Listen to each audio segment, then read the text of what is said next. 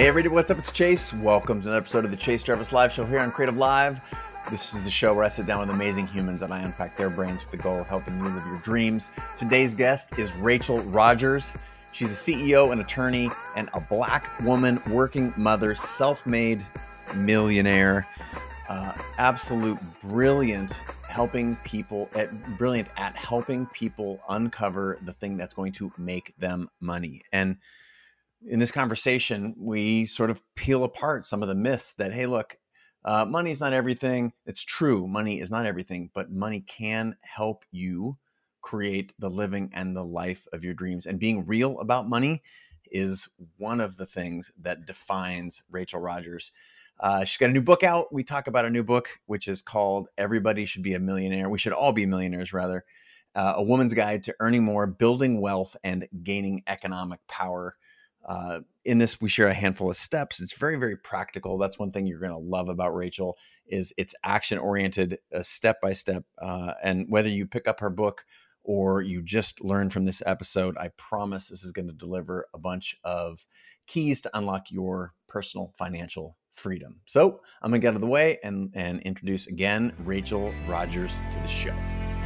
Hey, this episode of the Chase Jarvis Live Show is brought to you by Creative Live. And you're like, isn't that the platform that you are the founder and CEO of? Yes, it's true. I am the founder of Creative Live, and they are the underwriter for the show. But it goes beyond that. This is not about a transaction. You know that I believe so deeply in the power of creativity to affect change, to get us unstuck, and to unlock the things, the beliefs, the dreams that we have for this one precious life. And there is no better way of doing that than learning from the world's top creators and entrepreneurs. It's where Pulitzer Prize winners, New York Times bestsellers, this is where the best teachers in the world teach photography, video, art, design, music, audio, business, and ultimately the ability to make a living and a life in any or all of those disciplines in a way that you want to. And the best way to do that, bar none, is through the Creator Pass, which is the subscription that we have unlocked now at Creative Live. It used to be like $100 for a class. Now for $100 and change, you can unlock thousands of classes, tens of thousands of hours from the world's top creators. So where do you go to get the best price on that? That is creativelive.com/creator pass, all one word. Best price is there. I wanted to say thank you in advance. If you already have the pass, cool, give me a shout out. I will give you a high five on social. And if you don't, now is a great time to pick it up. Rachel Rodgers, thank you so much for being here. Welcome to the show. Thank you for having me. I'm excited to talk to you. It's been a bit, right? We were just talking right before we recorded about you did a Creative Live class a couple years ago, and what a journey it's been. So I think the right place to start is often at the beginning. So for those folks who aren't aware of you or your work, maybe one or two sentences about how you describe yourself now, but then let's go back in the time capsule to Rachel as a young person. So first orient us and then go back to the Wayback Machine. Yes, the Wayback Machine is very important. I have a good girlfriend and she's always like, you should remind people where you came from. She's like, do people think this is like this was always the way that it was? Like, let's catch right. I up. just read an article, for those who don't know, about you making $1 million a month, and I want to make sure that we don't orient people that that's where you started. You came out of the womb just clocking a million a month. But give it. I was like the least likely person to make $1 million in a month as a child and even young adult. So the way I describe myself now is I'm the CEO of Hello 7, which is a company that is focused on helping women and marginalized folks build wealth and, create more economic well-being. So my form of activism is money and teaching people how to make more of it so that we can do good things in the world with it. And, we can have fun with it too, right? We don't have to just sacrifice. We can also enjoy it. So that's what I do now. And where I started was in Flushing, Queens, New York. I grew up in New York, Queens girl, and to a family that was, probably lower middle class and lots of different types of struggles, definitely related to employment, definitely related to finances. We grew up in a time where there was a time where my parents had good jobs and they bought a condo right? So there was like a couple of years where they did really well. They both had good jobs. And then they got laid off and lost it all, the condo Wow. too. And it was like, sort of like, they were low income and young, having babies and like, climbing. And then they hit a peak. They were there for maybe a couple of years and then dropped back down. So, and of course, this was my childhood witnessing all of it and having, the people come to the door to turn off the lights. And my mom, they used to, back in the day, I don't know if you remember this, but they used to send like, they would try to get you to like join a bank or something or get a credit card or whatever. And they would send these like checks that like you could call and activate it and then you'd have this check or whatever. This was before, I guess, people were as worried about check fraud. But anyway, um, this doesn't paint my mother in the best light, but she would use those, like the guy comes to the door and he's about to turn off our lights and like go downstairs in our apartment building and like turn off our electricity. She doesn't have the money. So she writes one of these checks and gives it to the guy, knowing that it's going to Wow. buy her 2 or 3 days. And then in 2 or 3 days, she's going to get her paycheck and be able to catch up. And I just saw that. And I actually really admired that about my mother. She's a hustler, and she knew how to make a dollar out of 15 cents. And that's what she taught me how to do. And so just witnessing this, all of this financial struggle, all of this distress, all of the like health issues that came out of it, with my parents, I was very focused on making money, and was like, I'm going to become a lawyer. I'm going to make good money. I'm going to take care of my mom and my family and myself. So that's kind of where it started. And it turned out okay. Like it's working. And now, yeah, quit the gritty stuff and now just jump to the posh lifestyle. You're there at the beach talking to me. And we're wrapped. Okay, thanks for the conversation.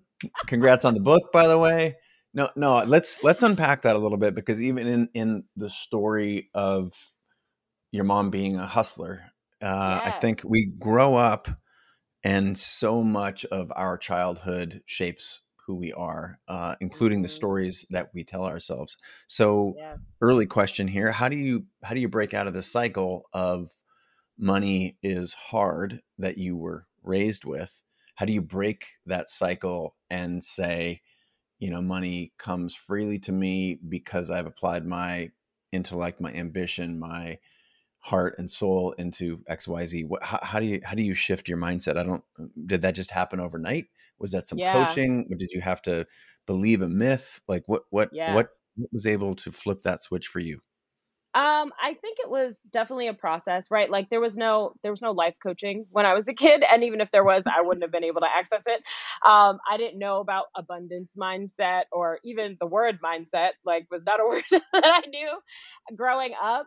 I think the thing is, my parents had lots of struggle, but they always constantly were big encouragers and always said to me that I could be anything that I wanted, and I believed them. They really reinforced that within me and my sister. And so, I believed that. And then I would watch my mom watch like crime dramas and like courtroom dramas, and I'd see the attorneys like standing up for the little guy against the big bad guy, right? Or whatever. And I was like, I want to be that person. I want to be that advocate, I want to stand up for the little guy. And so that's basically what I did. That's why I think I was drawn to the law. And I think the other part of it is, and this has always been true in my childhood and as an adult, it really wasn't optional, right? Like I didn't see it as optional. I didn't see like getting to a place of financial security as an optional thing. It was a must. It had to happen. I was going to do it one way or another. What's the best way to do it? How can I learn? And I did have examples, right? Like first of all, there were drug dealers like in my neighborhood. They had money. I saw their hustle and what they were doing to make money. I thought it was, terrible. Resourceful, And but exactly, but resourceful, right? also resourceful. Yes, Yeah. exactly. And I understood that. So that was an example. Also, I used to babysit a little girl named Alana when I was like probably 15. I would go pick her up from school, walk her home. She lived in Douglaston, which is this really nice part of Queens. I would take the bus over there. It's all these tree lined streets, big mansions, like beautiful houses. And, her mother was so kind to me. These were the first like really nice rich people I had ever encountered because, pop culture tells you rich people are terrible people. Yeah. So, and I didn't know any rich people. So So like this was a way for me to like have, I was in their household, right? I opened their pantry and just like see all the snacks, like all the pizza bagels and the cereals and the things that my mother wouldn't buy because we couldn't. And so just having conversations with her and even her mother, and seeing that her dad worked from home, and I was just like, wow. I never even had seen like two living rooms. Like, oh, you have Mhm. more than one living room. Oh, you have like a formal dining room. Like, what is this room for? It's always empty, right? Like, with the Right. dining room table. What you don't eat there though. I was like, I was encountering wealth and learning about it and wondering like, what do y'all do for a living, right? Like, because I maybe I need to study that right when I get older. So yeah, just being interested in money and wanting to understand it because I could see the results of not having it, you know? It's so easy for people, I think, in our culture to say money can't buy you XYZ until you don't have it, right? Hmm. Until you don't have it. How much of being raised without it or with it in limited supply do you feel like shaped you? Was it 100%, 90%, or was this something that you feel like you came to later in life? Like, I need to make money if I'm going to create leverage in my life, be able to impact some of the causes and beliefs, and like where in your psyche is this? Was this the most important thing? Was it incidental? You've given us Yeah, a story, but tell us overtly, like, was this a yeah, thing you stayed no, up late saying, I'm going to be wealthy enough not to think about money? for sure. I mean, from childhood, in high school, in middle school, like I was thinking about this. And I don't know that I knew that other people weren't, right? Like Mhm. I probably thought everybody was thinking the same thing, you know? But it was just, it was a priority, right? Figuring out what is going to be my path. How am I going to do it? I know I'm going to have to take action. I know there's going to be work involved. I'm down for the work. And, I used to get really good grades in school. I even in high school, I used to write reports for other people. So like I would do their book reports or do their essays and they would pay me. And Aha, so I was the entrepreneur.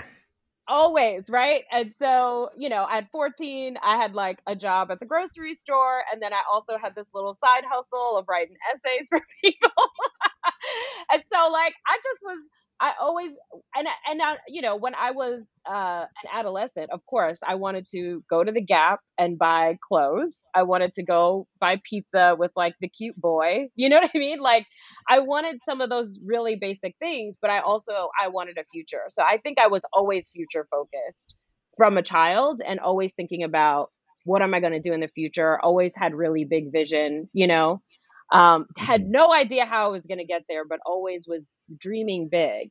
And I think maybe it came from reading a lot as a kid. I used to live at the library and like read Roald Dahl and all these other books that were just whimsical and fantasy. And I think it allowed me to learn how to dream, because I think that's really important too. Some of us don't even allow ourselves to imagine what we want, to Mm, imagine. mm. It requires so much faith.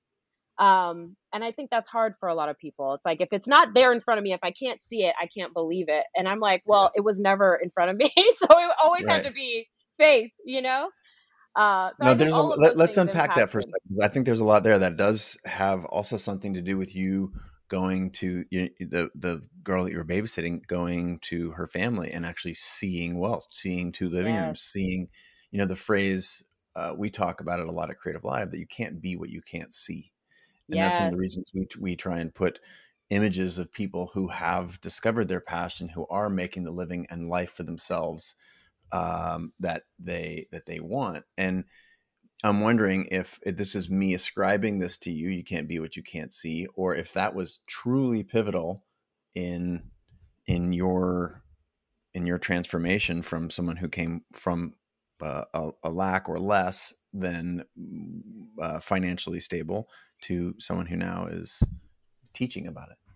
Yeah. No, I think that was a key part of the journey. And, remember, I also saw it within my own family, right? Because Yeah.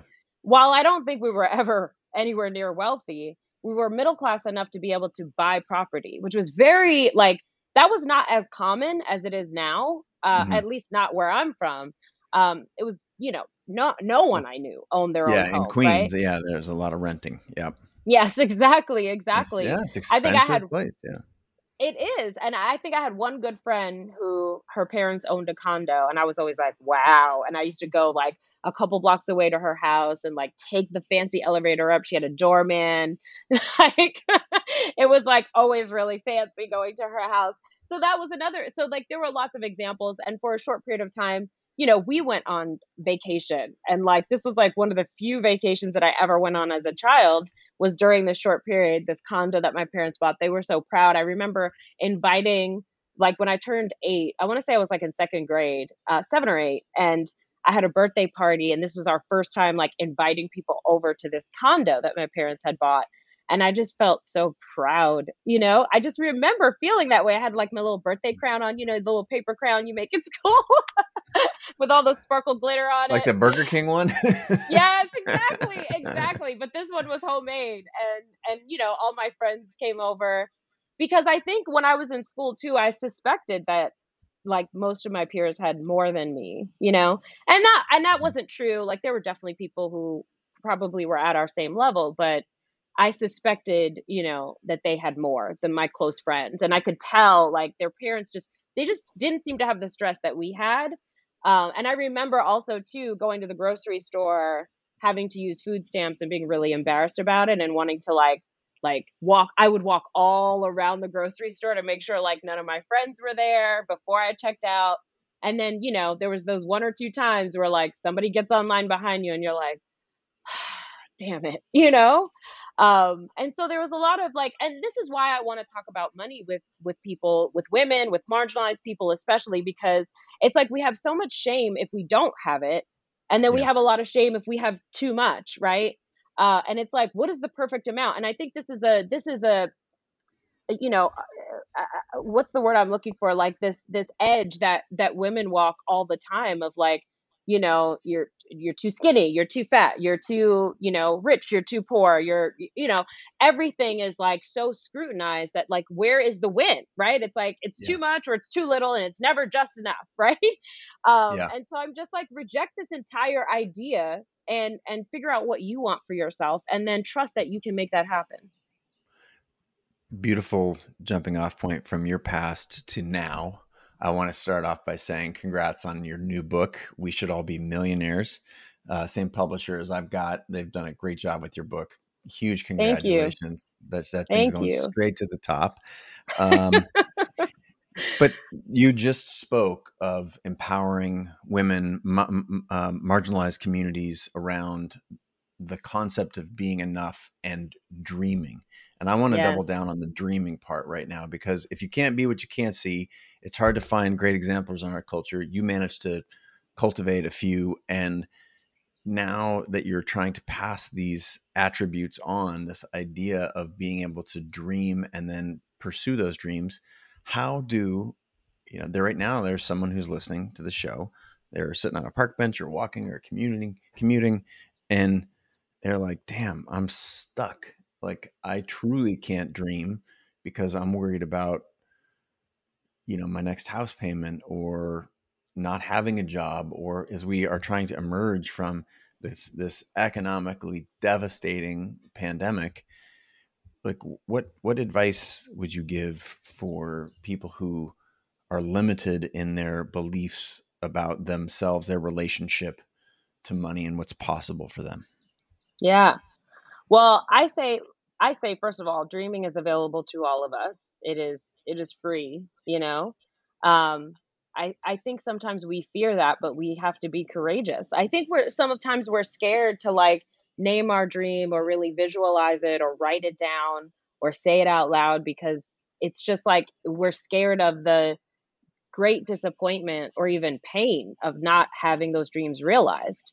And that's what, it does take some courage. It requires courage to really tap into your desires and be willing to commit to them and be willing to say, like, I'm going to try it, even though it may end in great disappointment. Like, I think it's worth it, you know?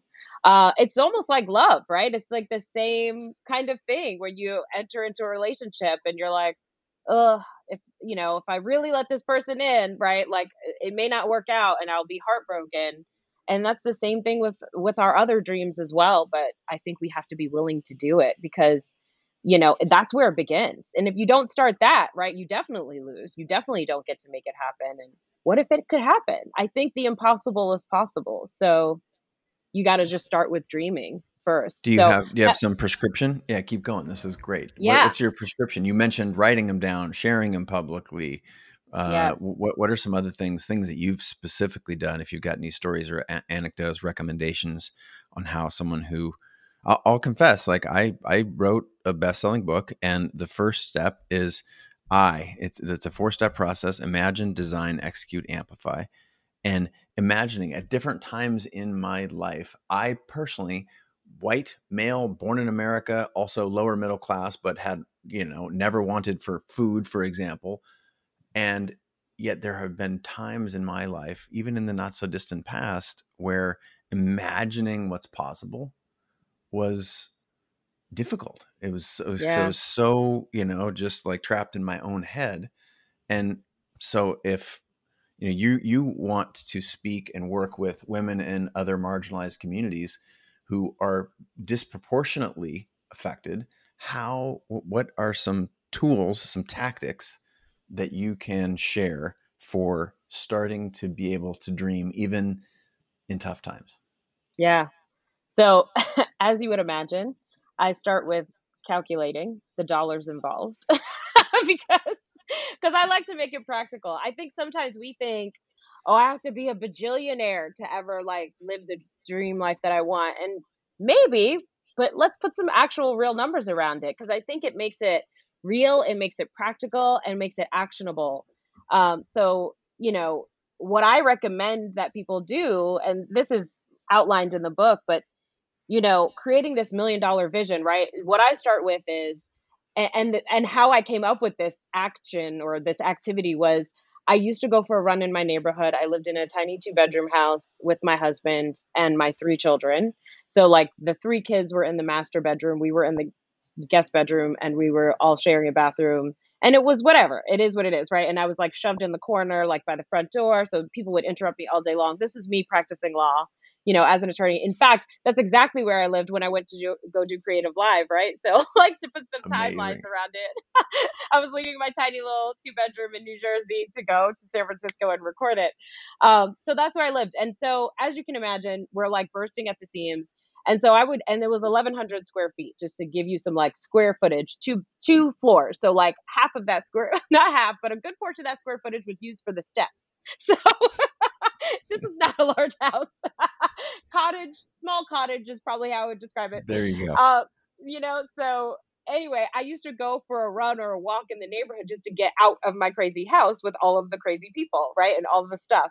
And so I would walk around the neighborhood, and this was a nice, affluent neighborhood. We just happened to have the tiniest house, tiniest, oldest house in the neighborhood. And so I would like run up and down the hill, and there was like these neighborhoods that I really like to run or walk in. And there was this piece of property that was, being worked on. It was being built, and I would see it every day. And I was like, wow, this house looks like it's really beautiful. And then they started to get close to finishing it, and they put up a for sale sign. And I was like, I allowed myself to like imagine that I could purchase that house. And so I was like, I'm going to run home and find out how much it is, so I go to like whatever website, I think it was realtor.com, but maybe it was something else. And, go look it up, look up the street, like figure out what the address is or whatever, and look it up. And it was like something like $3 million, I want to say, like $2.7 million, I think it was. And I was just like, womp womp, that was only, I don't know, $2.4 million out of my budget, right? And so I was like down in the dumps, and I was like, I'm just gonna live in this tiny house forever, and I'm just gonna work my little heart out, and I'm just gonna have people ringing the bell all day while I'm trying to work and record and create videos and draft contracts or whatever. And so I was bummed out, and my husband, he's he's always the one to come along and be like, you know what? Are you going to wallow, or are you going to do something about it? He's not, he is compassionate, but his compassion has like a timeline. He's like, I got 24 hours of sympathy for you, then I need you to get to work. So, then I decided, you know what? You're right. Like, let me actually, maybe I can't afford that house, but what house could I afford and how much would it actually cost? And what isn't even a mortgage on a property like that? And so I decided to say, you know what, I'm going to write down and calculate what my dream life would cost. And so I looked up what's a mortgage on $1 million house? Around 5K a month. Okay, 5K a month. I want to put my kids in extracurricular activities that I can't afford right now. That's another $1,000 a month, right? I want to drive this kind of car. I want to travel. I want to be able to take care of my mom. I want to put this much in savings every month, right? And so I just calculated what is the monthly cost of the lifestyle that I actually want. And it came up to around $30,000 a month or $25,000 a month. So like $300,000 a year. And at the time, I was probably making just under 100K a year. And I was the sole breadwinner. So 100K for my whole family.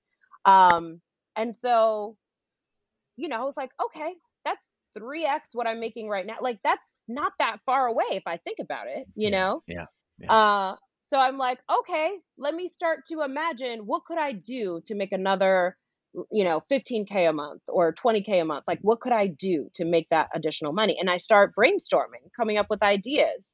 And then, from those ideas, a lot of them were really terrible and I didn't do them, but there were other ones that were pretty good and I tried them and they worked. Example, please. Example. So for example, doing a workshop, like teaching like a virtual workshop and saying, I'm going to charge for it on legal stuff, because that was my skill set, and, getting paid for it. And that would bring in a certain amount of money. Okay, cool. That helped. And at the time I had just finished, or it was around the time that I had created Small Business Bodyguard, which I kind of taught about when I was at Creative Live. And so I was like, okay, well, how can I make money from this product? Like, I launched it, it made good money, but now it's like crickets, right? So let me like try relaunching it. Let me do webinars. Let me try a YouTube channel. Like, I would just try all these different marketing strategies to bring money in. Then I tried selling trademarks from a webinar. No lawyer was doing that. It was like, the only thing they sold from webinars was like digital products or courses. And I was like, I'm going to try selling my trademark services and see if I can get like 5 people to sign up. And that worked, right? And so I just kept trying things to see what would work and see what would work consistently. And over time, it probably took me another 2-3 years to get to $300,000 in salary, right? My business was doing okay, but I had so many expenses that what I took home was pretty minimal. And so I think just having that note in there. And then when I finally did arrive at that number, it's almost like I had forgotten about the note. So I went back. It was literally an iPhone note in my phone. And I went back and I looked and I was like, wow, I did all of that. I've accomplished all of that. And so then I was like, okay, it's time to make a new note. Now what do you want? And so I just did it again. And so that's kind of what I do. I just do it again once I accomplish the things on the list. It almost reminds me, what's the girl from Game of Thrones that's the the badass one with the dagger. I can't remember her name. Arya Stark. She had that list. Yes, Stark. Yeah. So like basically my list was like things I wanted to be able to achieve, and her list was kind of like that too. It was kind of an achievement list as well, just a different kind. Just a murderous list. No, I think that the practicality with which you approach that is both heartwarming and empowering, because there's what I find with most people, having had a lot of folks on the show and talked with through Creative Live and through speeches and books, and that the distance between where people are and where they want to be is often a lot smaller than we think in our mind. Like, exactly. I think just actually writing it down, and even if it's 10,000 hours or $200,000 in your case, you're really only one decision away from trying to close that gap. That decision to try, is such a powerful one. I agree. And even just researching, like even just, daring to be like, okay, well, let me look, what kind of house do I actually want? And seeing, okay, it's $1 million. Let me do a mortgage calculator. How much does because you're not paying $1 million. You don't have to come with a truckload of with $1 million in it, right? You need a 20% deposit. You need a monthly payment, right? So figuring that out. And I think when you start to make it, we don't even allow ourselves to explore that. We just take ourselves out of the race. And I will say too, for marginalized folks, for folks who grew up low income, right? For folks who women, right? I think we have zero tolerance for the dreamy, for the non-practical. Because we're just like, listen, that sounds cute and all, but I need like real actual solutions, you know? Yeah. And so and that's how I feel, right? I don't want to hear just like, and trust me, there is a place for woo, there is a place for dreaming, as we've talked about, but I also need practical tips because I'm not going to go to the bank and get a loan. They're not going to give me one, right? There is no Yeah. access to capital. I could barely get a credit card. This is the struggle that I'm having. I can't seem to get a better job than what I've got going on, right? I need real practical steps to go from zero because that's where I'm at. Or for me, when I started, I was like negative. My net worth was like negative 100,000 because I had all these law school loans, you know? So it's like, you start from that place. My credit score was like 450, you know, when I graduated from law school. I was not in good shape financially. Yeah. But I think we get so beat down by that. And it's like, no, no, no. There are practical steps you can take, but it has to be practical. It has to be actionable. Otherwise, it's just like, it's like, it feels like it's just for affluent people to talk to other affluent people and tell them how to feel good about themselves, you know? And it's not really helping somebody who doesn't have those resources, doesn't have a rich uncle. No one's going to come save me. There is no knight in shining armor. Tell me how to save myself, right? And that's what I aim to do in all of my work, because if it's not practical and useful, and if it's not making a real difference tangibly and hopefully quickly, you know, like in the next 90 days, preferably, it's not useful for them, you know? Yeah. I'm thinking back to that your description of living in that small 1100 square foot house where 250 of that was stairs. But like you were making such an impression. This is why, like, I think the decision to try is so important, that you caught our attention at Creative Live. You had built up a practice, and your class at Creative Live around copyright, trademark for entrepreneurs, intellectual property rights. Like Yes. to this day, it's a popular class, and that you were living in that situation and trying to escape for 30 minutes on a walk to walk past a house that you couldn't afford, but you wanted to dream, like that. Hopefully, you know, that people can relate, because all the people that you look up to on the internet right now, they have gone through hard times. They've had to do these basics, the concept of even dreaming, the concept of making a list of what would your dream like life look like, how much does it cost, and the fact that you were doing things and testing and experimenting, including, you know, coming on Creative Live to like that is so encouraging. And I'm curious, you know, mindset. I'm a huge advocate of mindset. I've got a little pyramid that I believe deeply in, which is on the bottom of the pyramid is mindset, in the middle is habits, and on the top of that pyramid is goals. And you can't get to either, you know, the second or the third step if you don't have some sort of a mindset, a foundation to build all this stuff on. And you early on in my experience with your work, we're talking about mindset, and specifically the mindset of money. And I wanted to uncover a couple things in the book, which I want to just pause for a second and say, this is an extraordinary book. Congratulations. We Should All Be Millionaires, a woman's guide to earning more, building wealth, and gaining economic power. Congrats, by the way. Thank you. But there's an idea in there that I loved, which is the juxtaposition between $1 million decisions and broke ass decisions. Yes. So, you know, and why people may not even realize that they're focused on making broke ass decisions. And you have a formula for dealing with that. But I'm wondering if you can just share, because it's so tactical and there's a little bit of both humor and real embedded in that. Yes. Yes. Yes. Yes, because I think I realized, you know, it was around that same time after I had seen that house, created that sort of calculation, and that vision that I wanted, that I was not treating myself very well. I had just had two babies back to back. Um, and you know, I was just kind of like still wearing old maternity clothes, hadn't had my hair cut in like 2 years. I was just in the grind of it, you know, and just like so determined and just working so hard and thinking, oh, I just need to keep working, right? And realize, there's a certain point that you stop just throwing man hours at it and you have Yeah. to actually get more strategic.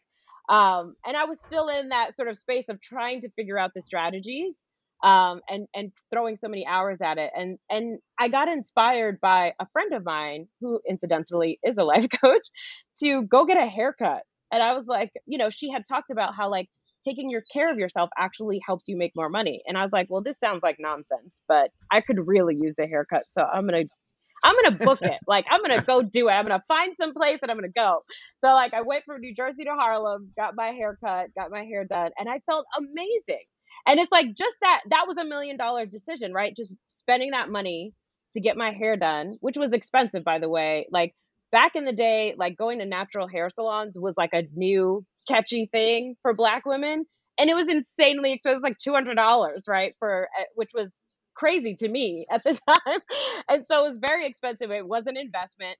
And like just getting that haircut made me want to do more YouTube videos and made me want to, show up more places. And maybe it was the YouTube videos that might have helped get me on Creative Live, which definitely helped me get in front of more people. I definitely wound up getting clients from that, you know? And Yeah. so I feel like when we take care of ourselves, when we invest in ourselves, that's when we start putting ourselves out there and making more money. So $1 million decisions are really about moving towards abundance, right? What makes your life bigger? How does it give you more of what you want? How does it expand your life? Versus broke ass decisions, which are all about contracting, saving, being really tight, being scared to invest. And I think honestly, that's how women are socialized around money. Men are told like, you know, take risks, like go for it, like make it happen. And women are told cut coupons, stop buying lattes, stop being a shopaholic. And we just get these messages that we're bad with money. Yeah. And so that's why, I developed this language around it, like $1 million decisions versus broke ass decisions. And the example that I like to give so that it's real practical for people, and this is the gateway drug that I like start my clients with. Because once I get them on this path, then they're like, oh, wait a minute, there's more things. There's I more, can get a there's more million haircut. dollar I'm on decisions, it. right? Exactly. So the thing and especially for women, especially for mothers, the main thing that I tell them to start with in terms of making $1 million decision is laundry. Use a drop off service, spend the $70, send your laundry away. Don't spend your weekend doing laundry. Rest, relax, take care of yourself, and come back on Monday ready to slay instead of, doing all the things yourself, right? All the personal finance people teach, like, do it yourself, save money, cut costs, right? Save as much as possible. And the evidence shows that those who focus on saving to become millionaires, it takes on average 32 years versus those who, start businesses, it takes 7 years to build $12 million in net worth. Those savers for 32 years, they build about 3 million. And I don't know about you, but I don't want to wait 30 years. Like, I want Yeah. my millions now, you know? And so instead of just always saving and always thinking that that's the only solution, sometimes it really is an investment decision. And so making that investment of outsourcing laundry, when my clients start doing that and they get their like first batch of like folded laundry back and they're like, whoa, I didn't do that. And it just magically appeared and it's clean. It's like life changing. And then they're like, what else can I get off my plate? What else could I stop doing? Where else could I bring my focus back to my earning potential instead of always doing everything for everybody? So that's really what $1 million decisions is about. And I do think that, in order to become a millionaire, you have to be making $1 million decisions. And that the road is paved with $1 million decisions. You can't make broke ass decisions every day and think that that's going to bring more money in the door. There's some questions in the book that you pose for people to like self-evaluate. Are they in the mental money jail? Yes. I'm wondering if you can help some people because right now I promise you there's someone listening and they're like, damn, she got me. Like, that's me. I'm trying to save my way into financial abundance. And you're not the only person who shares this view that it's like, it's so much about mindset, but I love the way that you've given people a tool for understanding if they are in fact their worst enemy. Talk to me a little bit about, some questions that whoever's listening right now and thinking that, oh, damn, they got me, they figured me out. let's help those people self-identify that they're in mental money jail, and then that'll convince them to shift gears. Yeah. So we have a framework called it's WSABM, We Should All Be Millionaires. And that's what I recommend that folks use to evaluate, am I making $1 million decision here or am I making a broke ass decision here? And the W stands for what? Like, what do you actually want? Tap into your desires and figure out what do you actually want in this situation. Sometimes it's just too much society talk, too many cooks in the kitchen, right? When you're evaluating a decision and getting too many different perspectives, and now you don't even know what you want anymore. So what you want is what we start with. What the hell do you want? And And then being should. real about it, right? Like Yes, if you want that, you want 20,000 more a month in income so that you can live your dream life, then write down that damn 20K. exactly. And own it, right? And don't be Yeah. ashamed because you want nice things. Like, it's not a bad thing to want more in your life in whatever way that looks like. So, what do you want? And then the S is shoulds, right? What are the shoulds that are operating here? What does society say you should do as a woman, as a person of color, as a man, right? Like, whoever you are, there's usually, oh, well, this is what I want to do, but what I should do is this other thing. And so identifying that and recognizing that that's not coming from within, it's coming from outside. Mm-hmm. Yeah. Um, so actions, what are the action steps you would take if you wanted to get to your wants, right? So what's just the first action? Because I think sometimes too we're like, well, we're trying to imagine the entire pathway and create like this 72-point plan. And I'm like, can we just take the first step? Can we just see what happens if we just do step 1? We Yeah. don't need step 72 yet. We don't even know what that is yet. Let's just do step 1 and see what happens and evaluate from there and trust that you got it, right? Yeah. And so that's A, and then B is body. I always like to check in because I feel like that's where the truth comes from. If we can really get centered and grounded and calm and check in with what our body is telling us. Are we having heart palpitations and we're terrified, Or is there this impending sense of doom, right? Or is Right. it something like you're so excited, like your palms are sweaty because you're just so excited imagining this happening? So checking in with what your body is pointing you to, because I truly believe like your body compass doesn't point you wrong. And I actually learned that from Martha Beck. Mm. And then the last one is for more. Like, what does more look like for you, right? Let's lead towards more, whatever that is, more of what you want and less of what you don't want. So that's the framework to help folks to start to get into this. And I think once you start making $1 million decisions, you can't help but make them. And it is still scary. Like, it's not like Yeah. there's no fear there. Sometimes when you're making investments in yourself, um, it's very scary. You don't know how it's going to work out. It requires faith. And there's no guarantee that it's going to work out. But Yeah. I do think that those decisions and even the lessons that come from those decisions really do take you where you want to go. So you mentioned your husband. You Yes. mentioned your parents. I'm curious about your belief around who you surround yourself with. How important is that for getting out of the mental money jail? How to make $1 million decisions? How to live like the millionaire that you are suggesting we should live like? How important is the Yeah. people part? Yeah. Yeah. So I was on a media show. I can't remember which one last year.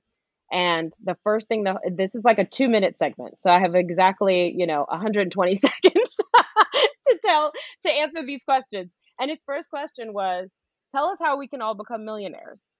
And my answer was, get a better squad. Start with that. If there's one thing that you do, like, upgrade your squad, and that doesn't mean only hang out with rich people, because first of all, a lot of us don't even know any rich people. I certainly didn't when I was starting out, but that's not what I mean. What I mean is, like, get around encouragers. That's what my parents Yeah. did for me. They had such enthusiasm for whatever crazy dream I was talking about as a kid. They were like, yeah, you could do that. Let's talk about how you could do that, right? Like, they were just so into it, so encouraging.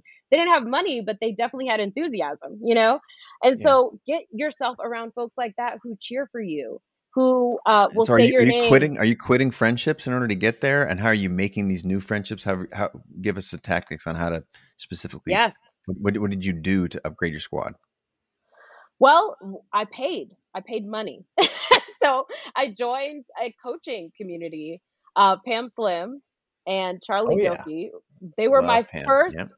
my very first coaches, and I discovered them from like some video and saw that they had a program. It was like $2,500. I had $500. I was like, well, I have the first payment. I'll figure out the rest later. I'm gonna do it. And I joined, and we call it the Family because Pam Slim is such a connector, you know. Pam And is that such a sweetheart. I love that human. She's amazing. oh, she is probably the best human on earth. Yeah, And right up so there. exactly. And so all of the connections that she sort of brings together, we call it the family. And those folks that I met in that first coaching program have become dear friends, clients, right? Networking opportunities. My first paid speaking gig came from Pam Slim, right? Like, Charlie taught me to sue my business partner who was taking advantage of me, and I didn't even realize it. And he helped me to realize it and free myself of that, right? So, like, those relationships that came out of there, not just with Pam and Charlie, but really everybody there, led to literally millions of dollars that I've made over that next decade. So sometimes you got to pay to get into the right rooms, because if you grow up in a low income area, if you don't go to a top school, if you don't work at a Fortune 500 company, your network is not likely to be strong according to statistics, which are like, Yeah. hello, I qualify for all three of those. so so sometimes you have to pay to get in the room, and to get around those right people. And in terms of, like, my childhood friends are incredibly encouraging. They're not wealthy people. They're not even trying to become wealthy, but they believe in me, right? And so it's really about getting the naysayers out of your ear. So if your, cousin is always telling you like, you need to get a job, what are you thinking? Like, why are you making that decision? You're spending too much money. They're discouraging you. Get them out of your ear. That doesn't mean you have to cancel your cousin, but maybe don't talk to them every day. Maybe don't be in the group chat with them every day, right? And really spend the most time with the people who really support you and help you and prop you up and make you believe, reinforce that belief, because there are actual stats behind this. So this is not just like, oh, it'd be Right. nice to be surrounded by supporters. No, there are stats from, Harvard professors that have studied this for decades that say that 95% of your success or failure is determined by who are you spending time with every day.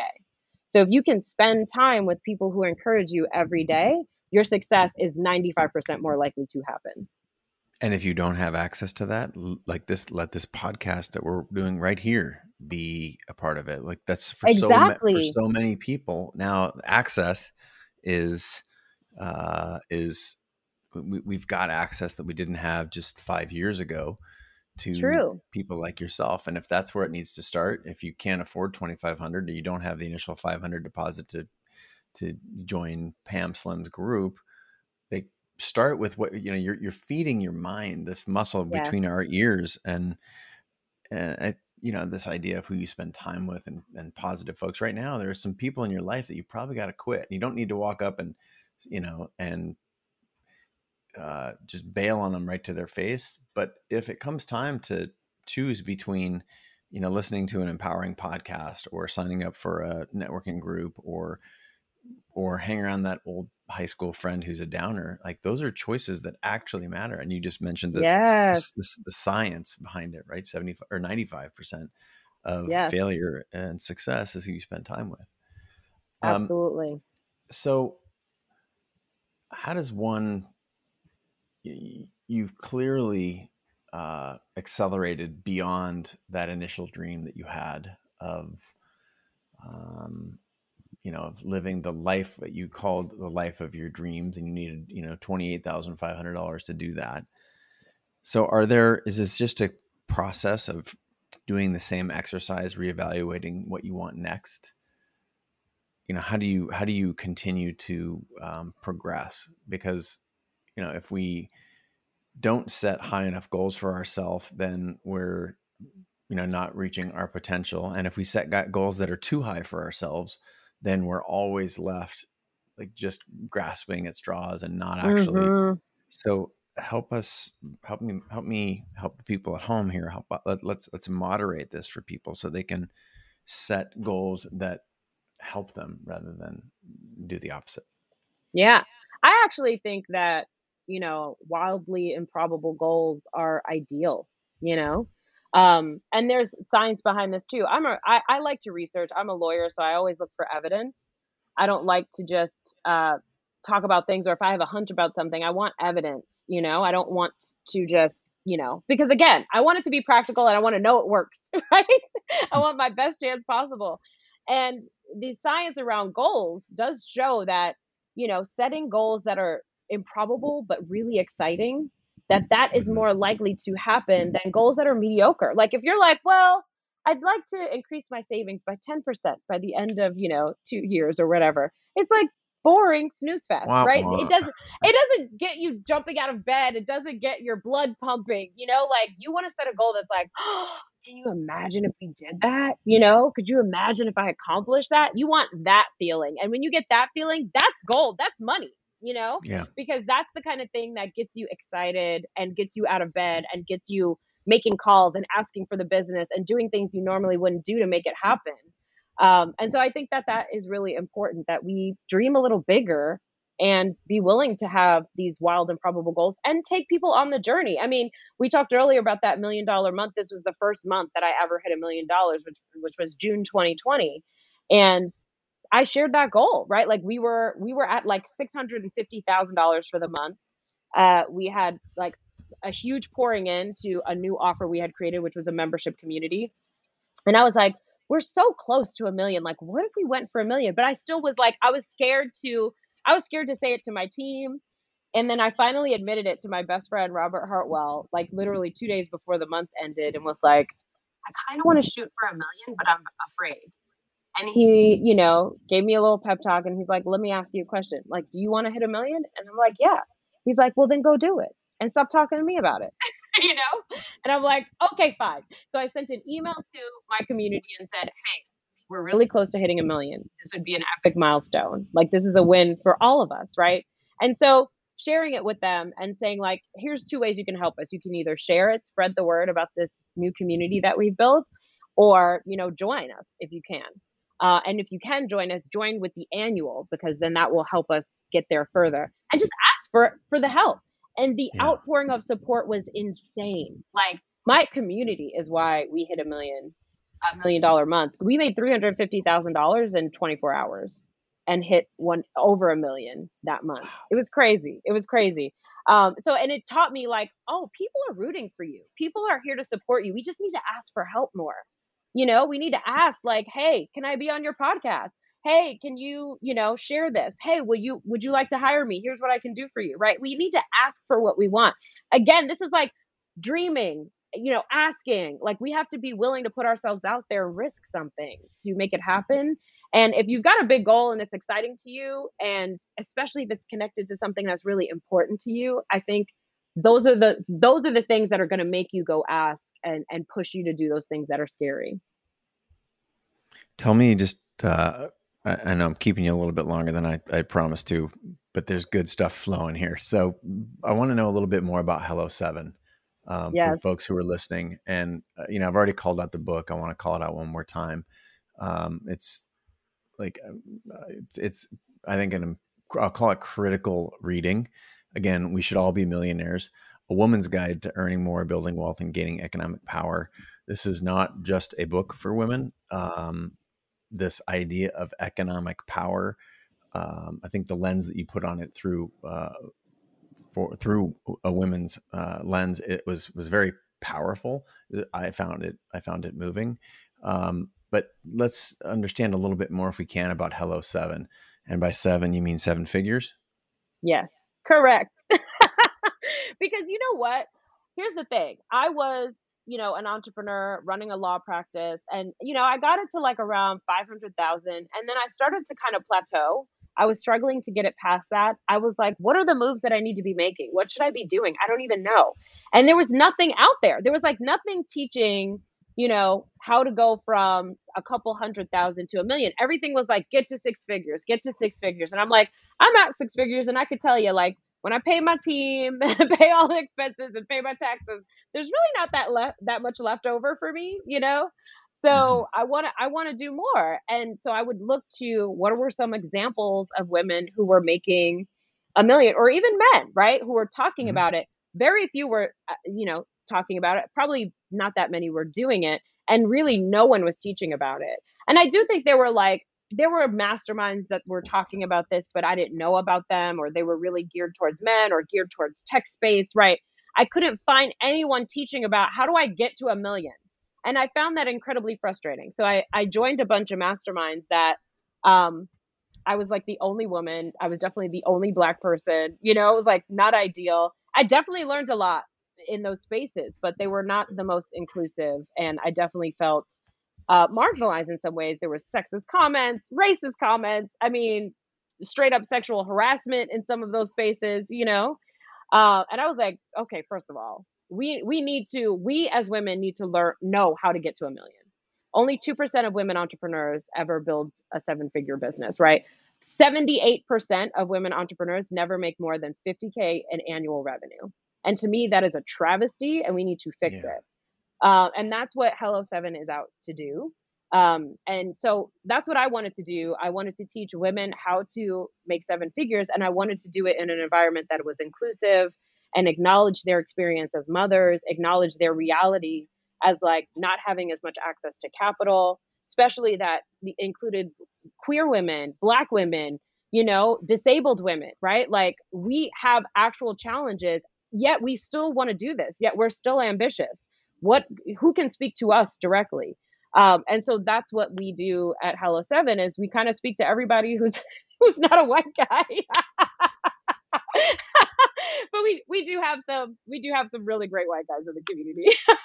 No, but that's like I'm trying to share this. To me, that's an opportunity to learn, to grow, and Yeah, specifically like this idea of a rising tide floats all boats. If you want to put yourself, you want to give yourself the opportunity, you got to try and put yourself in the ring, give yourself an opportunity to win. And I yes, think you're a shining example of if you don't see it, you got to build it.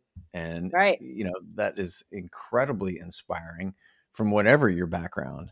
You Um, know what's so funny? I this is the story of my life. Like I didn't see it, and it was frustrating me, and I had been looking for years and even asked people, "Create it. You should create this. I would buy it," you know?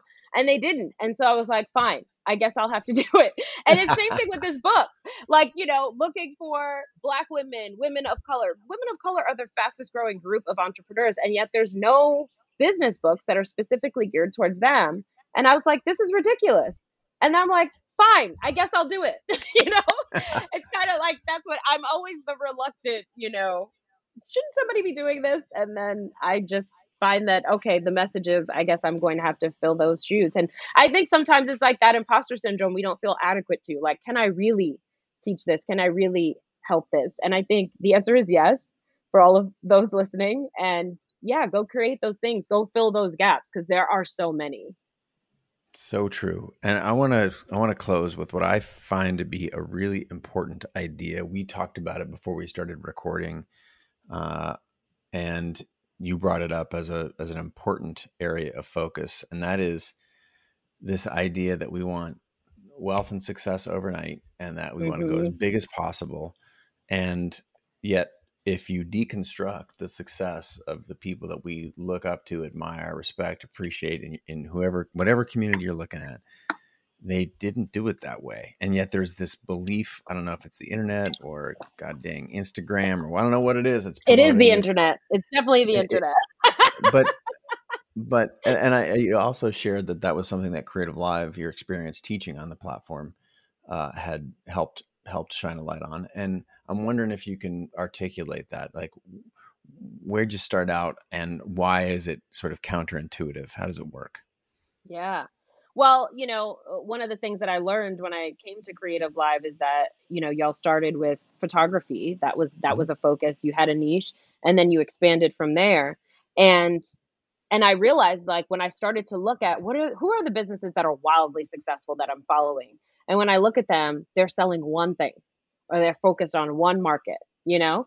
And I'm like, "Oh, I'm seeing a trend here that they're really narrowly focused, and then that's what gets them to millions and multi-millions.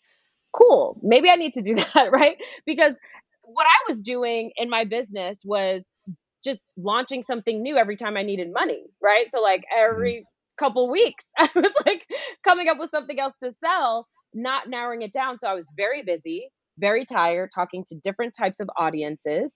and wearing myself out, and also unable to create like the process and systems that are so important for business so that you can be efficient Yeah. and make more money, right? And also confusing messages for your audience. If you're talking about all these different things, they're like, okay, I don't even know what you can help me with, right? And Yeah. so that's one of that coming to Creative Live really planted that seed for me. And that has become such an anchor piece of what I teach. You know, my clients know we have a program called We Should All Be Millionaires, the club. It's the community. And they know I am relentless about this. And they're like, fine, we'll listen to you. But I tell them, you need to have a single flagship offer. You know, what is your one offer? What is your one ideal client? How can you really focus? Hit a million by focusing. You'll get there so much faster. You'll be able to create systems. You'll be able to create a streamlined marketing strategy to sell that one offer to that one type of client. And then, you know, once you hit a million or multi-millions, if you want to complicate things, do it, right? Like then you can sort of broaden out and you have the team, you have the money, you can invest in making that happen, right? And serving more than one audience. But when you are a scrappy solopreneur, like, why are you selling 12 things? You're Yeah. overcomplicating it and really watering down your genius, you know? So I'm surprised more people don't teach this. Is shocking to me that it's not more common. You know, I know we talk a lot about niche, but I think even within niche, people still have 7 different offers. And it's like, why? Can we can make a million with one, you know? Focus is incredible. The idea of mastering a thing, and then it's in Hmm. mastering the thing, you learn so much about mastery in and of itself that you start to be able Yes. to understand what it looks like and feels like, see it in other places, and be able to leverage that into your next thing and your next thing. I think everybody wants to Yes. be, do the 80-20 rule and, get yourselves 80% of the way there. But then you miss that last step is where all the best shit is. Yes. And also Um, too, speaking of mastery, right? If you sell yeah, one thing and you're forced to show up every day finding more ways to sell it, you get really good at selling that thing. You get it's really true. good at marketing that thing. You get so much more confident around that. And you even get better at like delivering it, at delivering that expertise or delivering that product. So I think it's a missed opportunity for so many. So I'm glad you brought that up so we could share it. Rachel Rodgers, thank you so much for being on the show, for being a shining light to so many. Congratulations on the new book. And if you haven't written it down yet, if you're listening and are watching, We Should All Be Millionaires, A Woman's Guide to Earning More, Building Wealth, and Gaining Economic Power. It's out now. Thank you so much for being on the show. Just before we go, is there anywhere that you would steer people, in particular, some coordinates on the internet where, besides supporting you by buying the book, anywhere else you'd like to point our people? Yeah. I hang out on Instagram a lot, you know, shouting about money. So you can you can uh you can follow me there at Rach Rodgers ESQ. And if you want to see my family's crazy antics we live on a ranch with horses and you know, my wild children are running around the ranch all day. If you want to see those, that's The at ones the behind Rodgers you, Ranch. yeah. I mean, like, gosh, look at that, so beautiful. Again, thank you so much for being on the show. I'm grateful for you and your work, and thank you for being such a beacon in the community. And for everyone out there, please support Rachel, her new book. She's got an amazing class on Creative Live about intellectual property for entrepreneurs, selling ideas, licensing. It's very, very well reviewed, 100% positive thumbs ups there with thousands of students. So thank you so much for being on the show, Rachel. Until next time, everybody out there in the universe, I bid you all adieu. All right, that is a wrap. But before you go, hey, I wanted to say thank you so much. And I do note that many of you have asked how you can help me out there in the world. And I have a great answer for that. And it is sharing this show. My goal is I create this content with a talented, hardworking crew over here at Creative Live. And our goal is to get this information out there to the world, help the greatest creators and entrepreneurs of our time get their ideas spread far and wide. So you sharing your takeaways or just links to the show, any of the podcast platforms or whatever, means the world to me. Thing two, how you can help if you care, is to leave a review at your preferred podcast platform. That also helps surface this show, the guests, in search results on each of the platforms, and it means a lot. So thank you so much. Really, really grateful, and I'll look forward to seeing you in the next episode, hopefully soon, maybe next, maybe right after this, maybe you're going to listen. Anyway, whenever you get around to it, I'm here. Thank you.